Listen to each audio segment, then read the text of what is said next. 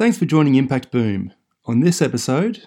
As a sector, I think it's helped the shift from customers to support local and to think about supply chains and be at home and be more mindful of their local businesses, I think has been really positive for a lot of social enterprises that I know.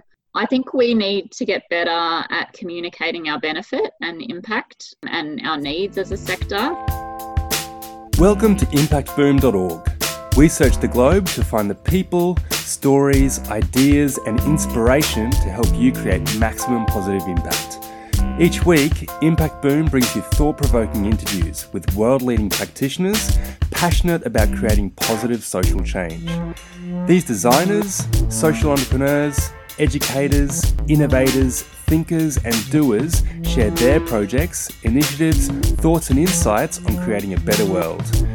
You can find all the stories, links and other great content at impactboom.org. Follow us on Facebook or Twitter for the latest updates or subscribe to the newsletter or on iTunes. Thanks for listening to episode 236 of Impact Boom. My name's Indio Miles, and I'm passionate about communicating the initiatives and enterprises causing sustainable and positive change globally. Today we're speaking with Marion Glover. Marion is the founding and managing director of Vessel Nunda, a BYO container shop for skincare and cleaning products in Brisbane. With a background in environmental management and public health, and with experience in government, private firms and community-based organisations, Vessel Nunda was a first foray into business and social enterprise. Marion completed Impact Boom's Elevate Plus program in 2019 and is currently developing a second business, which will help non-profit groups around Brisbane to start their own refill shops. On today's podcast, we're going to discuss the driving force behind Vessel Nunda's success, their range of eco-friendly and sustainable skincare products, and arising opportunities for the social enterprise sector in Brisbane and nationally. Marion, thank you so much for joining us. It's great to be speaking with you again.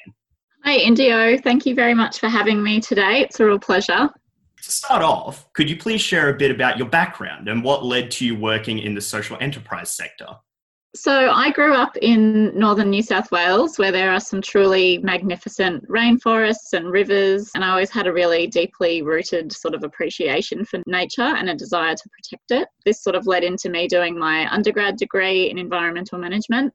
And then when I moved up to Brisbane from my degree, I went in to work for the Queensland Government in the Environment Department and sort of learned about the UN's Millennium Development Goals as they were at the time. And I have now morphed into the Sustainable Development Goals. And I really latched on to those concepts and ideas and loved that triple bottom line thinking with the social, environmental and economic goals sort of mutually reinforcing each other and working through that as a global framework. So I've always kept them as sort of personal goals for what I want to work towards in my own life and business as well. Then between having my two kids, I went back to study a grad diploma of public health in continuing that line of interest. And then after my eldest started school, I decided to act on plastic waste in my own household and was kind of really frustrated with the lack of options that were available to me in Brisbane to shop for sort of household essentials to reduce plastic. They were just way too expensive and there weren't many around.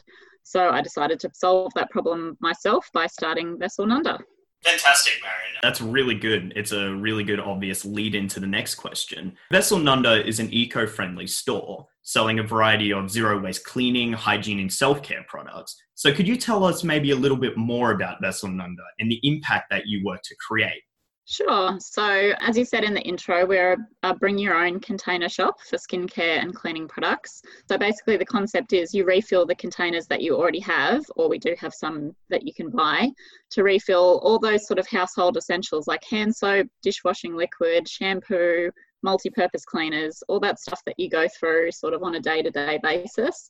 And you don't need the bottle every time. You have a whole heap of issues with the type of packaging that you usually get those products in. There's mixed plastics, There's colours of plastics that can't be recycled. People get confused about what can and can't be recycled.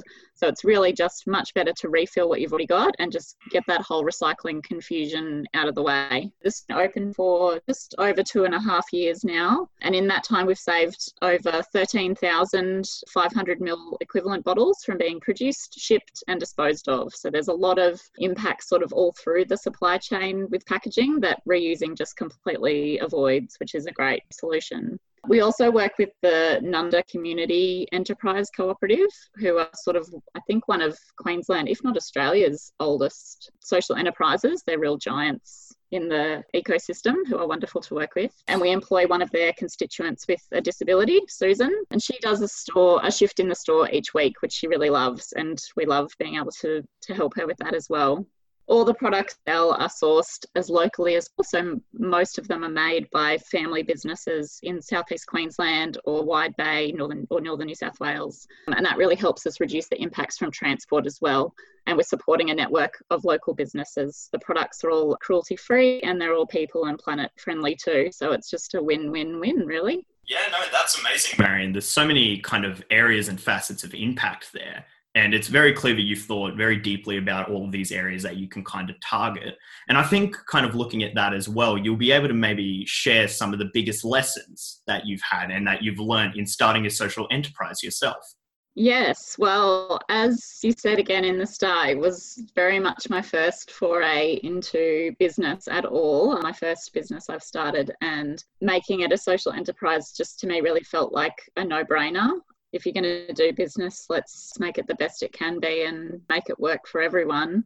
But one of the main things that I really love about social enterprise now that I'm more familiar with the people and players and shapes that can come in is that diversity in business types. There's just so many to social enterprise and I love it. So you've got like businesses who create their impact through their actual operations like Vessel Nunda or Mama Got Skills or Food Connect. There's ones who support employment for disadvantaged groups like the co-op that I work with. They're like Mantua Sewing Studio. And then ones who just sort of donate through their more mainstream businesses like Give Industries, who are like electrical tradies, but who give a massive amount to like really important global causes. And I just love that you can work with your passions and your skill sets and create change and impact in so many ways. And then you've got the really big players like White Box Enterprises and Jigsaw, and then businesses using tech platforms like Shinobi. So there's really something for everyone in social enterprise at every level, and I love that diversity in skill set and business types. So you can work so many ways to make your impact. Fantastic. It's really good to see that passion there, Marion. And it's a really good just summary of the sector kind of as a whole that you provided. So I guess we'll move on now to, we've got to talk about this year. It's been a big year, obviously, 2020, but it's also been a fantastic opportunity through all the difficulty for enterprises to pivot their brand and kind of offer value in different ways. So just want to ask you, what opportunities do you see for the social enterprise sector moving through obstacles such as COVID-19? And what were some strategies that Vessel Nunda even implemented to adapt? That's a really big question. There's a lot in there. Starting with Vessel Nunda, so being a bricks and mortar retail store, there were some really sort of immediate and apparent changes we needed to make to adjust to COVID. First of all, we were very fortunate to be in Brisbane, so we've faced much less severe impacts from COVID than other parts of Australia or the world. So we were in the best possible place, I think, really. And we actually doubled our average monthly sales in March because we had hand sanitizer and hand soap when the supermarkets and things were all sold out. And that was entirely due to our local supply chain, like local manufacturers. And we had lines down the street for Vessel, so I had more customers than I'd ever had. So there was quite an opportunity there. Reusable masks too we were selling, which became a hotter item later on. Something I never saw coming, but we managed to serve a purpose there, so that was good. As a sector, I think it's helped the shift from customers to support local and to think about supply chains and be at home and be more mindful of their local businesses, I think has been really positive for a lot of social enterprises that I know. I think we need to get better at communicating our benefit and impact and our needs as a sector. And I see QSEC, the Queensland Social Enterprise Council, are doing a lot of work on this now, and I think that's really great. And I think we need to get better at working together, and that's something I saw through COVID was a lot of businesses reaching out to each other to support and complement and work together. And I think we can really keep that going. Those are some amazing insights there, Marion, to hear. And it's fantastic to hear how well Vessel Nunda managed to capitalize on that opportunity. And it shows that there is a lot of opportunity even in those difficult times. Yeah. Awesome. So we'll move on now to maybe a bit lighter of a topic, perhaps, now that we've talked about kind of this year. But we've got something about what inspiring projects and initiatives have you come across recently, which you find are creating positive social change? Yeah, that's a fun one to talk about. So I'm currently participating in CIFA's Kickstarter program, which is sort of going till the end of the year. And that, as everything is being run this year, it's an online version. So I'm sort of in a cohort with social enterprises from all over Australia, which is quite fun. And one of those is Born Clothing, who do mosquito repellent t-shirts. And obviously they serve a purpose in themselves, but then the money that they raise through that business is funding mosquito nets overseas to help combat deaths from malaria. And they're a really awesome young team who are just so full of energy, and I think their product and their mission is just so valuable. They've been really, really fun to work with. There's another business in that cohort called Boxhead Plastics, who are a bit more aligned with the plastics theme that I'm working in. So they're using recycled plastic for injection molded items like golf tees. And then one that's kind of come out of left field for me that I haven't been involved with a lot before is Naughty Noodle Funhouse on the New South Wales Central Coast.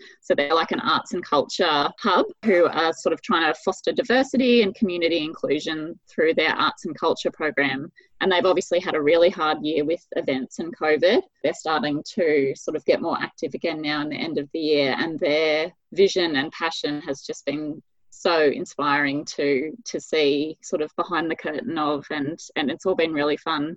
Of course, definitely a difficult kind of space to be stepping into there, especially now. And a couple of amazing initiatives there, Marion, that you just brought into kind of the interview. To finish off, what books or resources would you recommend to our listeners?